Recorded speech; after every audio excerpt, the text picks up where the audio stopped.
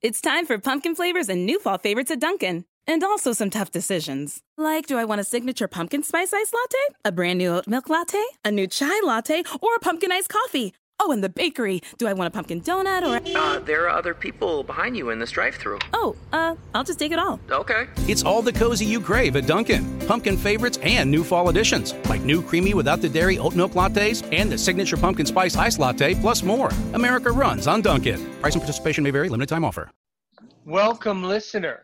How are you? I'm glad you're doing well, and I'm glad you had a good week. Welcome back to Aaron's Opinion, the podcast for blind people, where we talk about critical issues in the blindness community.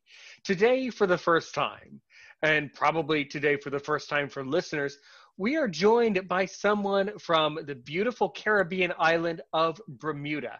As a matter of fact, as I said, this is the first Bermudian I've met, and this is someone who is actually from Bermuda and was actually born there.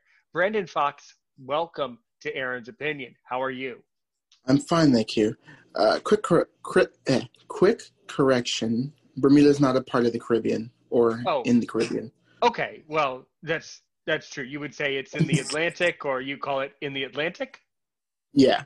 Okay, so we're about like true. 700 miles off of the coast of North Carolina.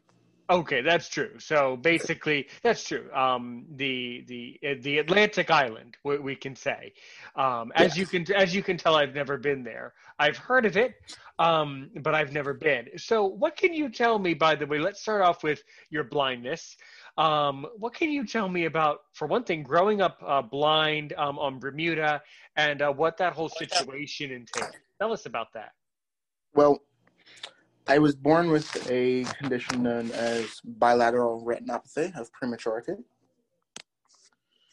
And so my retinas are very thin and can be detached very easily.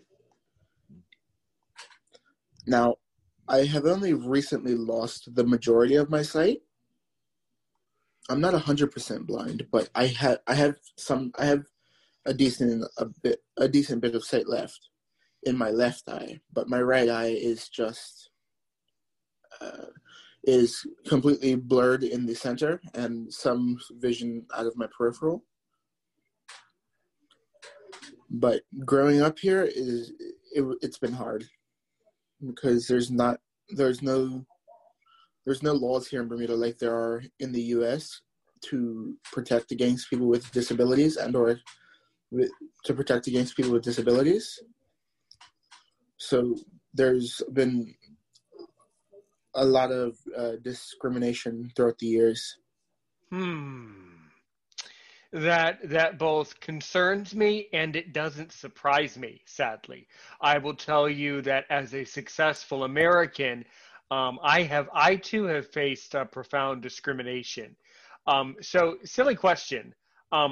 Since you're a Bermudian, so like, I forget, and pardon the silliness, but so is Bermuda an independent nation, or is it just kind of functioning as part of Britain? How does that work? Bermuda is a British dependent territory. That's what I thought. That's why I was trying. I couldn't come up with the terminology, but I thought it had some connection to Britain. Okay, so then, I mean, the reason I'm asking then is, so then aren't you technically a British citizen by law? I mean, technically yes, but if I do move out to the UK, which is what right now I'm trying to do. Right. I'm trying to move out to the UK, but I still have to apply for UK citizenship once I get out there. But the process is a lot easier if I show proof that I am a Bermudian. Well, if you have a passport that says Bermuda, I think that would prove to me that you're a Bermudian. From what I know, the process is first I got to show my passport, and then the other thing is I have to have someone who's been living out in the UK for the last 10 years that is not a family member that knows me. That can vouch. Boy. Oh boy. I have somebody out there who can do that for me. So I see. So, but I mean, is it just simply a long? Oh yes. The issue is for me is getting out there because Bermuda is an extremely extremely expensive place to live. Right.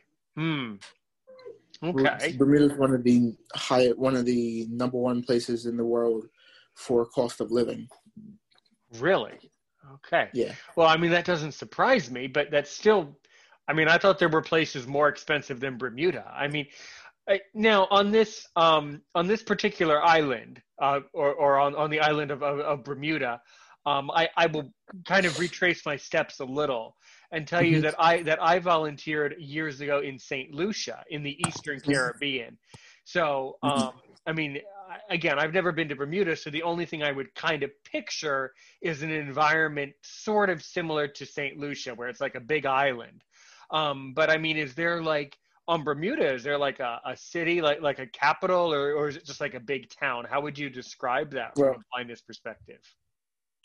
Bermuda is actually not one island. It's a cluster of islands, so it's an archipelago. It's a archipelago. I can't say that word. Maybe the word might be, is it and I think I'm getting it right. Is it archipelago or archipelago? Yes. Or something like that? Archipelago. It's either the word we're looking for, guys, here is it's either, we're going to get a lot of comments about this episode. It's either, there's going to be, I already see the hateful emails right now. You're very good natured. You're Bermudian. Or even better, any British person should know that Bermuda is an archipelago or something like that. The thing is, not a lot of people even know that Bermuda. Some people have only heard of the Bermuda Triangle and not of the island itself. Well, I've heard of both. I've heard of the Bermuda Triangle story, but that gets us way off. No pun intended. That really gets us off course. And then I've heard of the island, which of course I know. The thing is, the Bermuda Triangle is a trade route. It's a 3-point trade route from Bermuda to the U.S. to. I'm not even going to try and remember. It's been years. All right, so. At any rate, it's a group of islands, okay. Yes. And so, what are some of these islands called? And are you living on the largest of the islands? So the islands are broken up into parishes. Okay. There's 9 parishes. We have. Oh, jeez. I'm gonna. So you got Somerset, Southampton, Warwick, Paget. Pembroke. Wait, I'm missing one. Devonshire,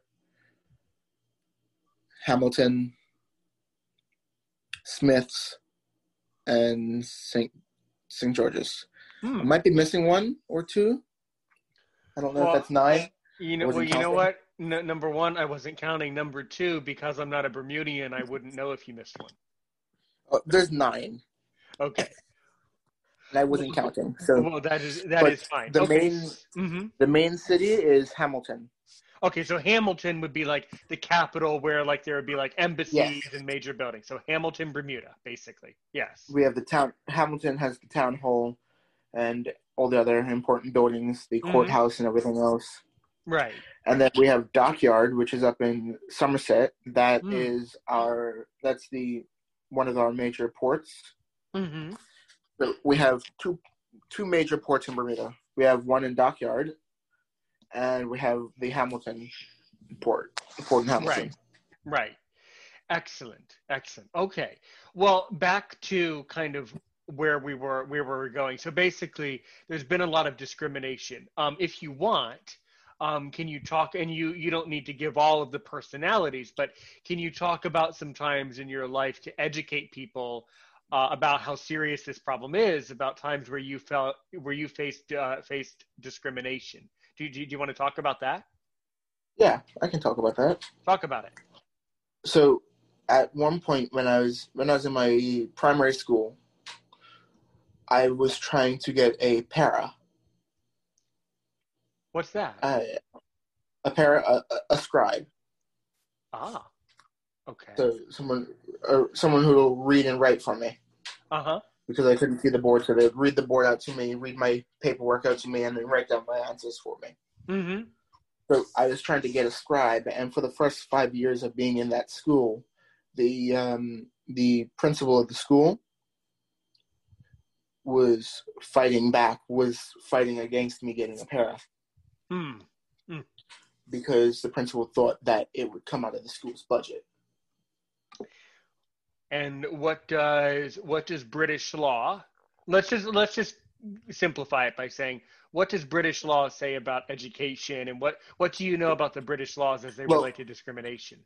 The reason I'm asking is I was talking. Bermuda is a British dependent territory, but we have our own laws. Okay. There are laws, if I remember correctly, there are laws that protect people with disabilities and stuff like that in Britain, in the UK, but there aren't any in Bermuda. That's a problem. Yes. Well, I'm very frustrated by that, and I'm very sorry about that. And what was the end result of this fight? I got a para. Well, good. Yeah, the end result was I got a para. So well, good. That was good. And was it just a fellow student who was willing to transcribe to help you? No, a group ended up being created that had trained people to be paras, that provided paras for visually impaired and blind students around the islands. Good. So right now there's only a certain number of paras that work on the island, but mainly because there's not that many. Bermuda has about 4,000 blind people on the island. Really? Out of how many? What is the population of Bermuda? If I remember correctly, the last time I think they did the count was back in 2017, I think, and it was like at 77,000, I think.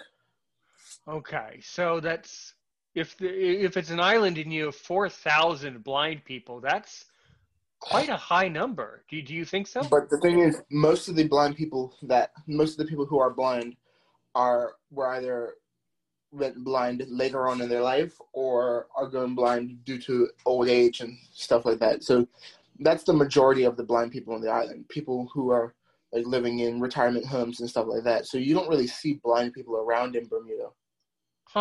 Okay. All right. But in the last couple of years, we've had more younger kids who've been born blind. So like for my 18 years of life, we've had more blind people in Bermuda. Right. It seems like it, at least, because we've had more, like me in my year alone, in my year bracket alone, we had 4 blind people in my school. And then years underneath me, we had I think there's a total of 10 or 12 blind students in the system right now.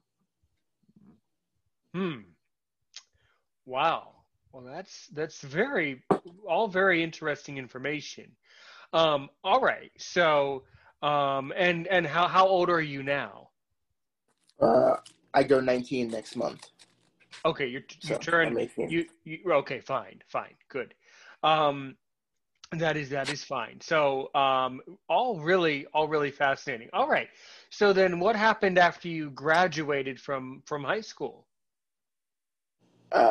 Technically, I didn't graduate from high school. I am sorry. I didn't know that. I'm so sorry. No. Okay. No, it's fine.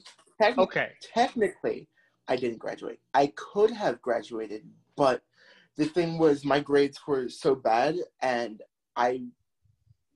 for me, in my last years of school, I had just been beaten down and just knocked down so many times that I had just ended up just giving up in total on school.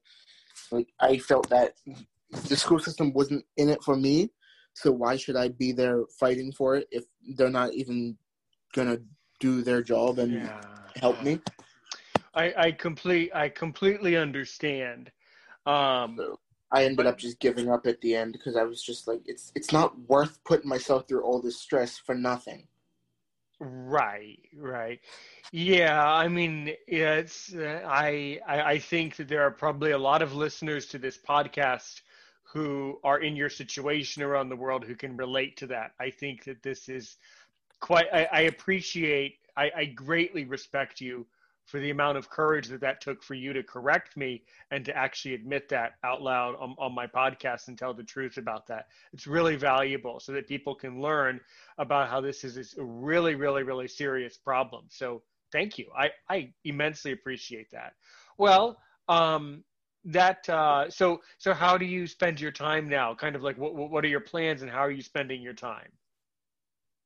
Well, I've been for the last 2 years. For the last year or so, I've been trying to get a job, but again, coming back to the issue of discrimination, and also there not being many blind people who would actually go out and try and find a job. The employers aren't really experienced and don't really know how to deal with it here. Mm-hmm.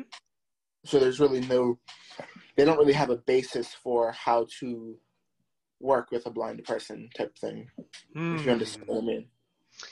Yeah, this is a problem this is an excuse that employers are using all over the world to discriminate against, and it's really not, and it's not okay. Even just being on the island of Bermuda, that's not a reason to not hire you. That's not an excuse. I mean, statistically, could there be less jobs on Bermuda? Probably, but that's still not appropriate. I mean, that's very, very interesting. So, I mean, obviously every country has basically any job, but what are some of the main jobs on Bermuda these days? Hello? I'm here. I'm just thinking. Okay. Oh, sorry. Okay. No problem.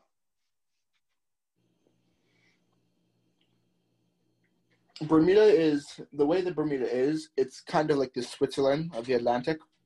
Mm-hmm.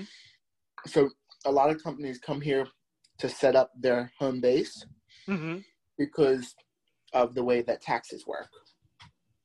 Yeah, we've heard a lot of rumors about that, but a lot of the rumors that Americans have heard about Bermuda and banking and taxes, a lot of that's not true. Do you want to tell us? Do you want to summarize like the truth about that? What's really going on?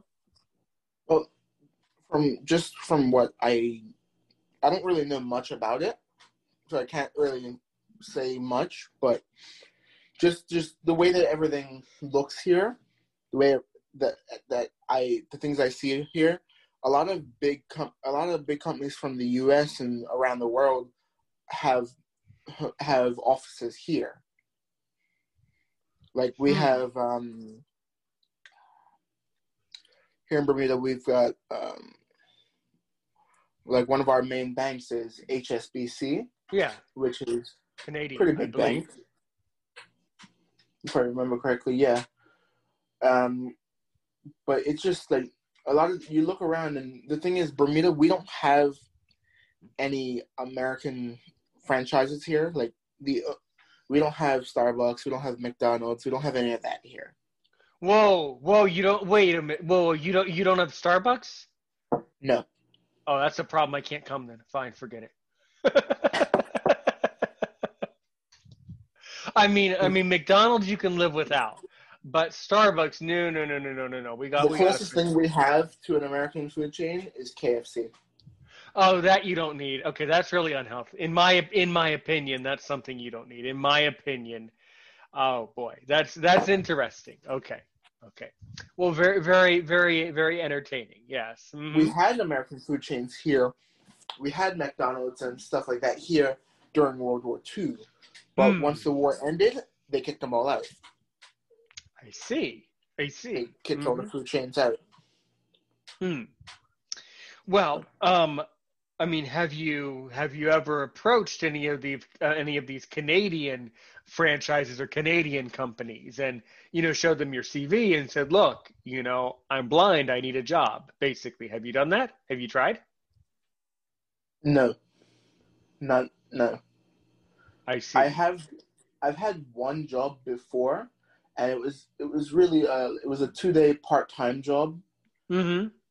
Where I was working in an office. I was unboxing catalogs, putting flyers in. I was unboxing the catalogs from the warehouse, putting flyers in the catalogs, and then reboxing them to be sent out to different offices around the island. Mm-hmm. And I did that for about 2 days, and that's something that I could do. Like one common thing that people would say about a blind person that is not true is that blind people can't do hard labor or any form of physical labor. Right, but it is true. Which blind people can do hard labor. Yeah, it's a common misconception. People think that blind people can't do hard labor or any form of physical labor. Right. Mm-hmm. It's funny the stereotypes that are placed on blind people that aren't placed on people with other disabilities. Well, it's ironic. It is ironic, yes. But I mean, I can answer the phone better. I can answer the phone as best as anybody else can. Sure, why not? Exactly. Exactly. There's a job. I was trying to get a job as working in a call center, but I never got a call back from there. So I don't know what happened with that. Right. I see. And what type of call center was it? Out of curiosity. One of our local phone companies here. Yeah. But the main issue for a lot of jobs here is, will the accessibility software be able to mesh with their system? Because some systems used here and some used around the world, the JAWS and Nova Reader and all those types of stuff. VoiceOver, yeah. VoiceOver, all that type of stuff. A lot of the times it just does not work with their systems. So that kind of cuts me out of a good chunk of jobs because the voiceover or text-to-speech or any form of the accessibility just does not work. I can't use it. I see. Well, all I can say is, you know, everybody would tell you this, and I know that this is frustrating, but number one, this is life. Number two, you just have to keep trying to find people who would be willing to give you a chance. It's very, very, very unfortunate that times have become so difficult, but I think they have. But one of them on one of the other topics on a much lighter note is that I've done a lot of traveling, and I've been to England. I lived there for 3 months. I've been to France 3 times. You know, I've been all over Europe. And I've also done a lot of sailing in my life. I've sailed in the United States. And I want you to talk about the experiences that you have had sailing, because you've gone on a lot of, from what I heard based on the YouTube live where I saw what you were talking about in that live from a couple days ago, it sounds like you've done a lot of sailing. And I'm asking because... Oh. I've only been on 2 sailing trips. Okay, well, why didn't you tell me about those trips then? Because I want to learn more about them. I've been on 1 sailing trip before I lost my sight, and that was on the Spirit of Bermuda, which is a sloop. And we just sailed around Bermuda for a few days. That was fun. But after I lost my sight, I was approached by a group here in Bermuda called the Bermuda Sailors Home. Which back in the day was a group of people who pretty much put together. They would rent out their rooms and stuff like that to the sailors coming ashore on shore leave. They'd put the sailors up in rooms and stuff like that to provide them with a nice warm bed off the ship. Right. And so now what the Bermuda Sailors Home has been doing for the last year, they for the first time in February, I believe it was the first time, but in February they sponsored 6 people from Bermuda to go on a sailing trip on the tall ship Tenacious. Right. And this is something that I have been researching, And this is with, do you want to tell us what the organization is called that actually owns that ship? The Jubilee Sailing Club. You got it. You got it. Exactly. So what can you tell me about this experience? Because I was doing some research. What happened was I've been wanting to do a sailing trip where I can be out on the open ocean and have like a real serious experience for several weeks or several days. And then I was speaking to someone else on my podcast from last week who's done a lot of trips with JST, Jubilee Sailing Trust. And he mentioned it, and then I researched it, and then I heard you talking about it. So basically, I'm trying to, let my audience learn about it, but I'm trying to put together a list for myself of all of the other blind people who have participated in it so that eventually I can put together a group for myself of all the people that I want to talk to about organizing a sailing trip, because it's going to take some organization and planning. So tell us about the whole process with going on this trip. Well, when did this first start? This first came about back in November of 2019. That's when this all started. I got a call from my vision rehabilitation officer, and he knew that I had been interested in figuring out a way to go sailing again, because I've always enjoyed it, but after I lost my sight, wasn't sure if it would be possible. So he called me one day and told me that there would be an opportunity for me to go sailing, and I just have to apply for the chance to it. So he asked me if I wanted to, and I told him yes. He put my name in the list, and I was applied for it. Then about a month later, they closed the draw, and they took a few names out of the hat, and my name came up. So I went on the sailing trip, and I tried to do a daily, sort of like a daily vlog throughout the entire trip.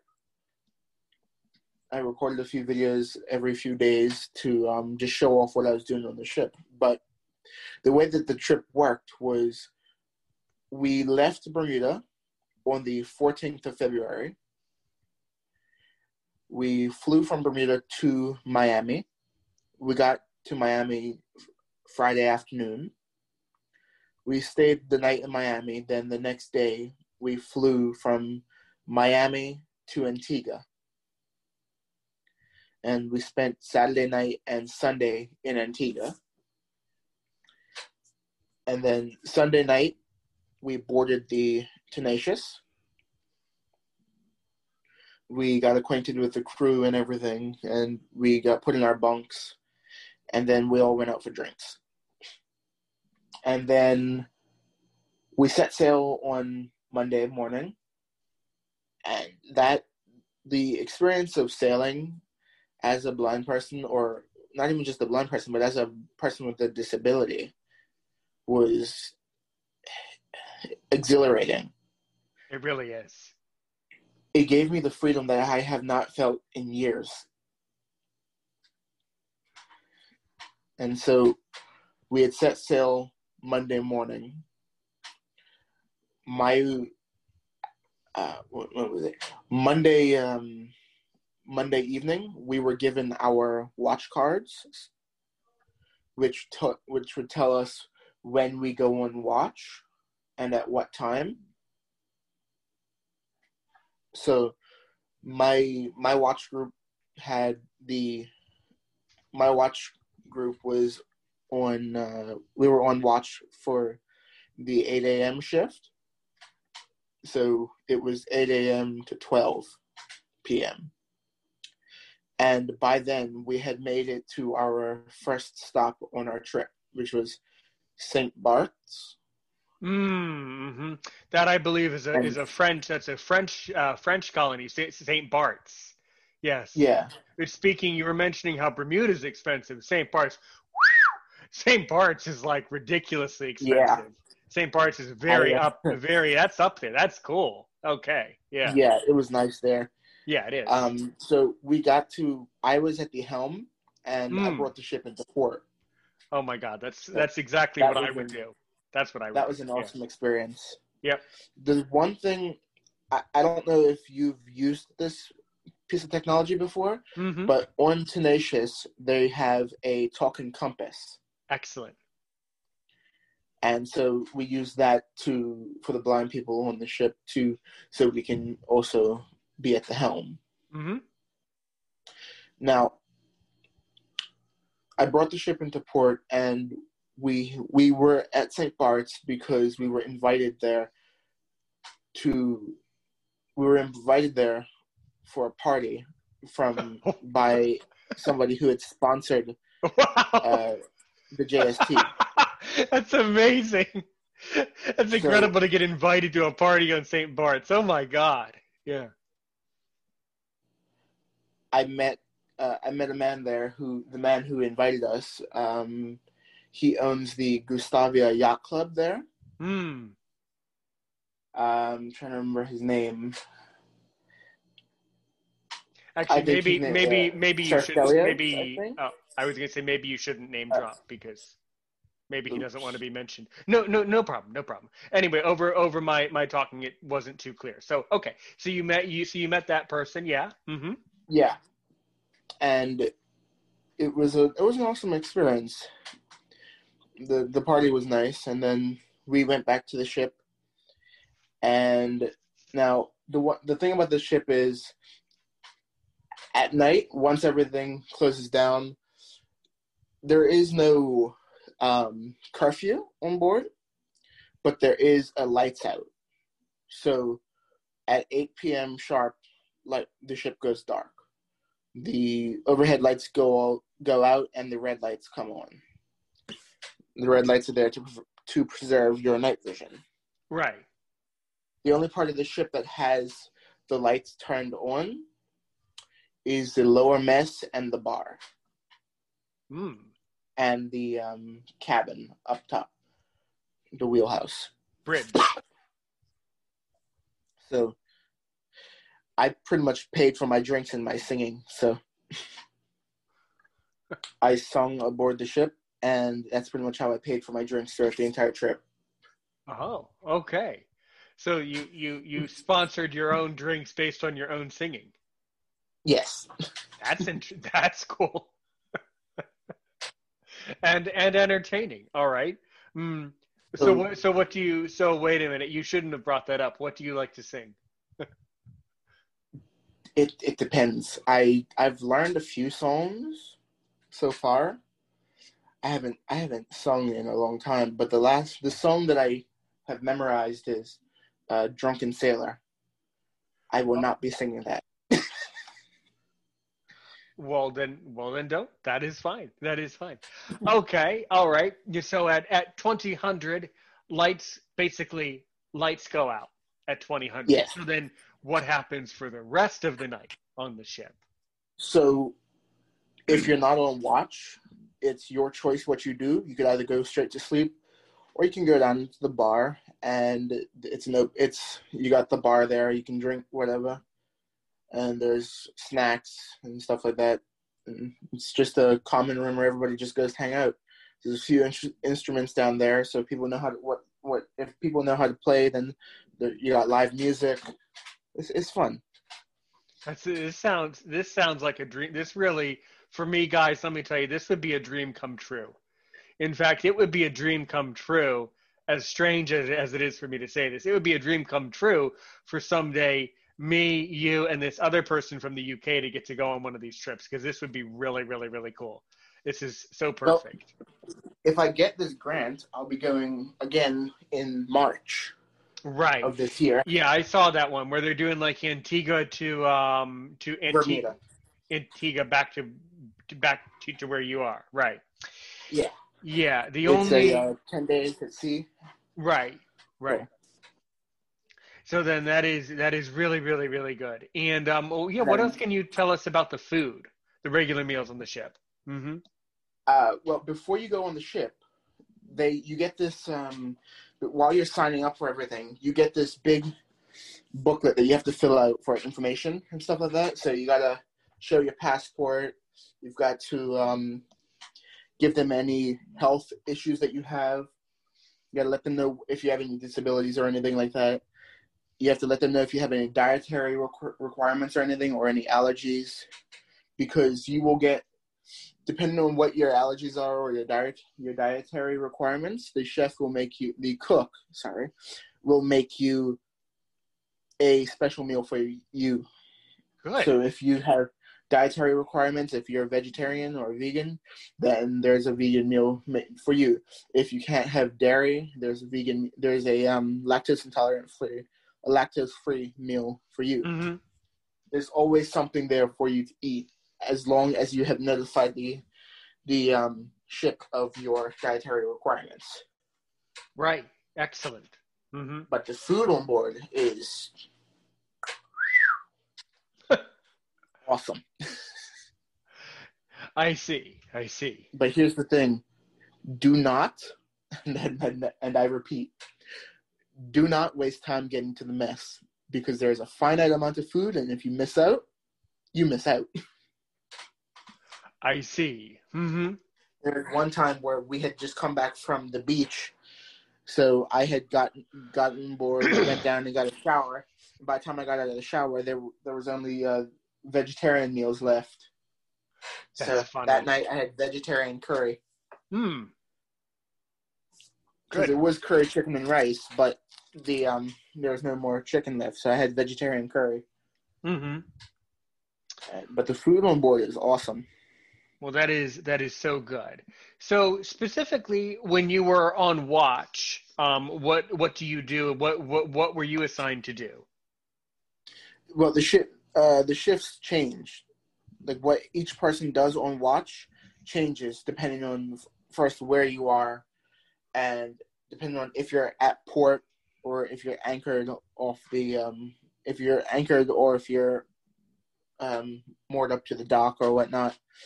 So depending on where you are, you'll either have people at the helm, you'll have one person at the helm, and then you'll have a lookout on either side, and then you just rotate on and off in 20-minute shifts, 15 to 20-minute shifts. But me having my low vision while we were sailing, they pretty much put me on the helm for for about the first hour and a half. I would be at the helm. And then if I got tired of standing or whatnot, I'd switch off for about 20 minutes or so and just take a break. Mm-hmm. And then they put me back on the helm, because it was really the only thing I could do while we were sailing. Now, while we were anchored and doing anchor watch, our job is to track the weather, the wind speed, and make sure we haven't moved off course. Make sure we're still anchored properly. Right. So my job then was to get the wind direction, because I got the wind direction extremely fast. Like I remember the first time I did it, me and my watch leader, we both went outside, and as soon as I walked out the door, I said, "It's coming from the east." Turned back around, went inside. She says, "I don't believe you." So she goes, and because I just walked out the door, and immediately after walking out the door, I knew exactly where the wind was coming from, and just turned around and ran back inside. She went up to where we do our where we test where the wind's coming from. She went up onto the main deck and stood there and for about a few seconds, and then comes back and was like, "How did you do that fast?" I have That's ears, funny. and they're very strong. That's something that I would say. That's something that would happen with me. Well, that's very, very entertaining. Okay. Well, good. And what can you tell our listeners about, your cabin aboard this great ship? Well, I was in the forecastle. So I was in the mail cabin on the forecastle. So I was up at the front, and the way that works is it's double row of double bunks on each side going up the ship. And that's up at the front. That's up at the front half of the ship. Right. And then Okay. and then once you come to midships, you have the cabins for the people who need who would need like the disabled showers or whatnot, the Mm-hmm. disabled bathrooms. So people who are in wheelchairs or people who just need quick access to like the bathrooms and stuff like that, and easy access to the beds and everything. Mm-hmm. So that was Okay. where the people with like wheelchairs and everything and other disabilities would go. All right. Good. But I mean, what can you tell us about, how would you describe the cabin itself? Is it just sort of basically what I would picture, a bunk bed and basically bunk bed, toilet, shower, just like that? No, it was in the forecastle. It was just a long row of bunk beds, and then you have the entrance to the male side of the room. You go through that door, and you come to a set of two staircases that are split. In between the two staircases is a hallway taking you down to midships and the lower mess. Now, directly in front of each staircase is a bathroom, just a toilet. But in each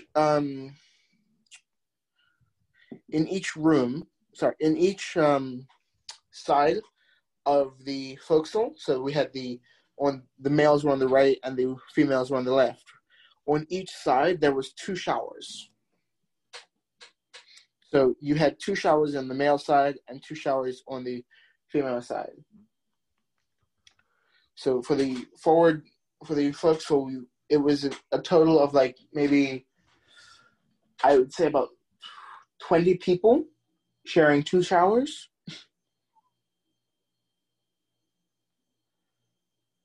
No, it was about like 15 people sharing 2 showers. I mean, that doesn't surprise me. And what did you think of that? It was fine because there was really never any backup there was never any line or any waiting for the showers. Mm-hmm. Within the first day, it was a system worked out that pretty much we didn't put together a system like a shower timesheet or whatnot, where each individual person had a slot for the shower, but it just worked out like that, where each person had their own specific time where they chose to go and get a shower. And like some people would, instead of getting a shower first thing in the morning once they wake up, they'd get a shower during the break time, which you get an hour after. So lunch is at 12 to 1. And then from like 1:30, from 1 to 3 is quiet time where people can go down for people who are on the morning shift. So people who are on the 8 a.m. to 12 shift, or even people who are on the 4 a.m. to 8 a.m. shift. Those people could come down to their bunks and sleep for about 3 hours until dinner. Right. Mm-hmm. And so I did that a few times. There was one time where I ended up not being able to sleep one night. So I was up for a total of, I couldn't go to sleep. I ended up like sleeping for about an hour that night because what happened was the air conditioner broke down on the ship, and the bosun's mates and the engineers were down in the ship's belly trying to get the AC working again. But while they were doing that, it was just too hot. So I ended up just going and sitting up on deck and just relaxing up there. At one point, one person, it was too hot for one person, though, so they went and slept in the mess. Because in the mess, above the bunks, not bunks, above the chairs, the benches in the mess, is a big row of just bean bags that we could all sit on. Mm-hmm. And so one person took their blanket and just went and slept on the bean bags. Mm-hmm. Those bean bags are comfortable. Very comfortable. All right then. All right. So, yeah. And so did they ever resolve this issue of air conditioning? The air conditioner was out for about a day. But it was working. Well, that's not uncommon at all on a ship to have a mechanical or a appliance failure like that. I'm sure that happens constantly with ships. So yeah. Mm-hmm. There was one point in our trip, I believe it was during our time where we were sailing from our second stop to our third stop, which our second stop was Anguilla. Anguilla. Yeah, I've heard of that one. Anguilla. Yeah. Anguilla. Mm-hmm. Now, Anguilla was beautiful. It was nice there. Mm-hmm. But we ended up from Anguilla, we, instead of using the engines to go out to sea and then set sail, we did something real cool. We ended up sailing off the anchor.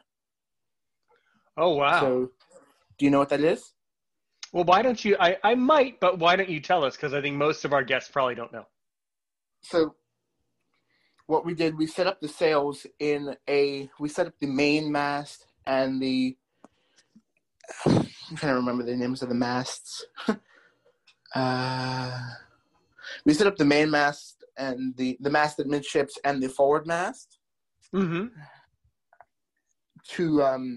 in a certain way to where to create sort of like a wind tunnel to force the ship to rotate in a certain direction. Right. So the wind would come in and hit one sail and bounce off that sail and hit the other sail and cause the ship to spin in a counterclockwise way. And so we did that to spin ourselves around and build up speed. And while we were spinning, we started to raise the anchor within the last minute of us setting up. And once we raised the anchor, as I was raising the anchor, we put the masts back in order, and we pretty much just took off from there. We had a good buildup of wind coming in that were built up in the sails, and once we turned the masts, the wind caught the sails and propelled us off the anchor out to sea. Excellent. Yeah. And so at that point, we were running low on water in the ship, so we had to sail out off of our original course. We had to sail out and to use the purifier. We had to sail further off the coast. We had to get out into deeper water so we could use the purifier safely. That's cool. Yeah. Yeah. Well, I mean, obviously, when the ship is at port, they pump out the sewage, they pump in fresh water, they give it a pump. But yeah, that would be definitely an issue when ships are out to sea. You need to have fresh water. Yeah. The thing is, we never were at port. Oh wow. We were always on the anchor. The only place that we were actually at port was docked when we were in Antigua. So you were physically docked at Antigua. Yeah, but at all of our hour stops, we were anchored out, and we had to use the ribs to get in. Right. Well, this sounds for me just absolutely perfect. This sounds like I've done a lot of vacations, and this one definitely is on my list now. This sounds like just a dream come true for me. So now, what do you know in general? I know you don't work for them, but what do you know about the company? Do they have participants and sailors and passengers from all over the world? Is it mostly British people because it's a British company, or what's the the dynamics of these? Surprisingly not. We had a lot of people from Canada. We had some people from the U.S., had people from Ireland and Scotland. And we only had a few people from the U.K. I see. In total, I think we only had like about 6 or 10 people from the U.K. Well, that's out of a crew of 47 people on the ship at that time. Wow. All right. Yeah. And where was the crew from? Were they all British or just scattered all over the world from all over the place? The main crew were scattered. We had a few that were from the U.S. just by the way that their voice sounded to me, at least. Right. We had one person from we had 2 or 3 people from the UK. Had one person from Ireland, and some people from Scotland. Mm-hmm. But Okay. the thing that I love about the JST though is, as a blind person or as a person with a disability, we don't have to go on the ship as a visitor. We don't have to go on the ship as a crew member, not a crew member, as a member of the temporary crew. Like we're not only permitted to go on the ship when we're going on a trip. We can actually do volunteer work on the ship, and we as a disabled community, we can be either a cook's assistant, bosun's mate, watch leader. Like, because my eventual goal is, once I get a little bit more experience, I'm going to apply to be a watch leader on my next trip. Mm-hmm. Good. So as a watch leader, I would be leading a group of about 6 to 10 people. That's really special that this company really gives me the impression, with the preliminary research I've done, they've really given me the impression that you really do learn how to work on a ship, even if you have a disability. And that's really special, that you would come off the ship with definitely skills. And you would know a lot about, doing certain activities on the ship to help out. So yeah, that's really valuable. Yeah, that's amazing. Well, Brandon, I have about 4 minutes, and then I don't want to have to awkwardly cut you off, but I'm going to have to awkwardly cut you off. So I just want to say that you've done a magnificent recording. You've done a magnificent job today, motivating me even further to try to research JST and try to figure out a way for me to participate. I mean, right now I'm American, so I'm just wondering how it's almost impossible for me to get onto some of these trips right now. I mean, I don't think it's possible, but I would certainly like more information. So, but having nothing to do with all of that, do you have any final words for our audience today? Do what you want to do, and don't let anything hold you back. Simple enough. I like that quote at the end. Simple enough. Simple enough. That's good. That's good. You, sir, are a great friend to me. You're a great friend to Aaron's Opinion, even though we've never met, even though you really have no idea who I am. Trust me, you're always welcome on Aaron's Opinion, a podcast where you can always share your opinions about what's going on in Bermuda, what's going on a ship, or maybe what's going on in the UK, wherever you might be. I certainly wish you the very, very, very best of luck in your journey to hopefully get to emigrate to the UK at some point. I'm sure you'll get to do it. I will certainly add you to the group for Aaron's Opinion. If you are definitely going on this next trip in March to Antigua to Bermuda, let me know, because I would like more information about that. If you at home want to comment about this episode, I would love to hear from you.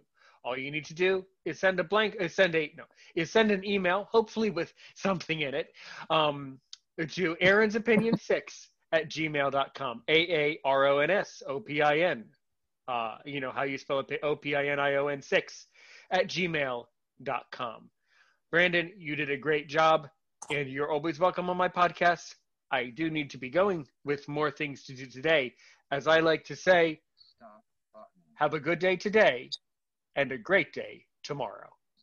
A little flexibility can go a long way. By refinancing your new or used auto loan with PenFed, you can lower your monthly payments for more flexibility in your budget.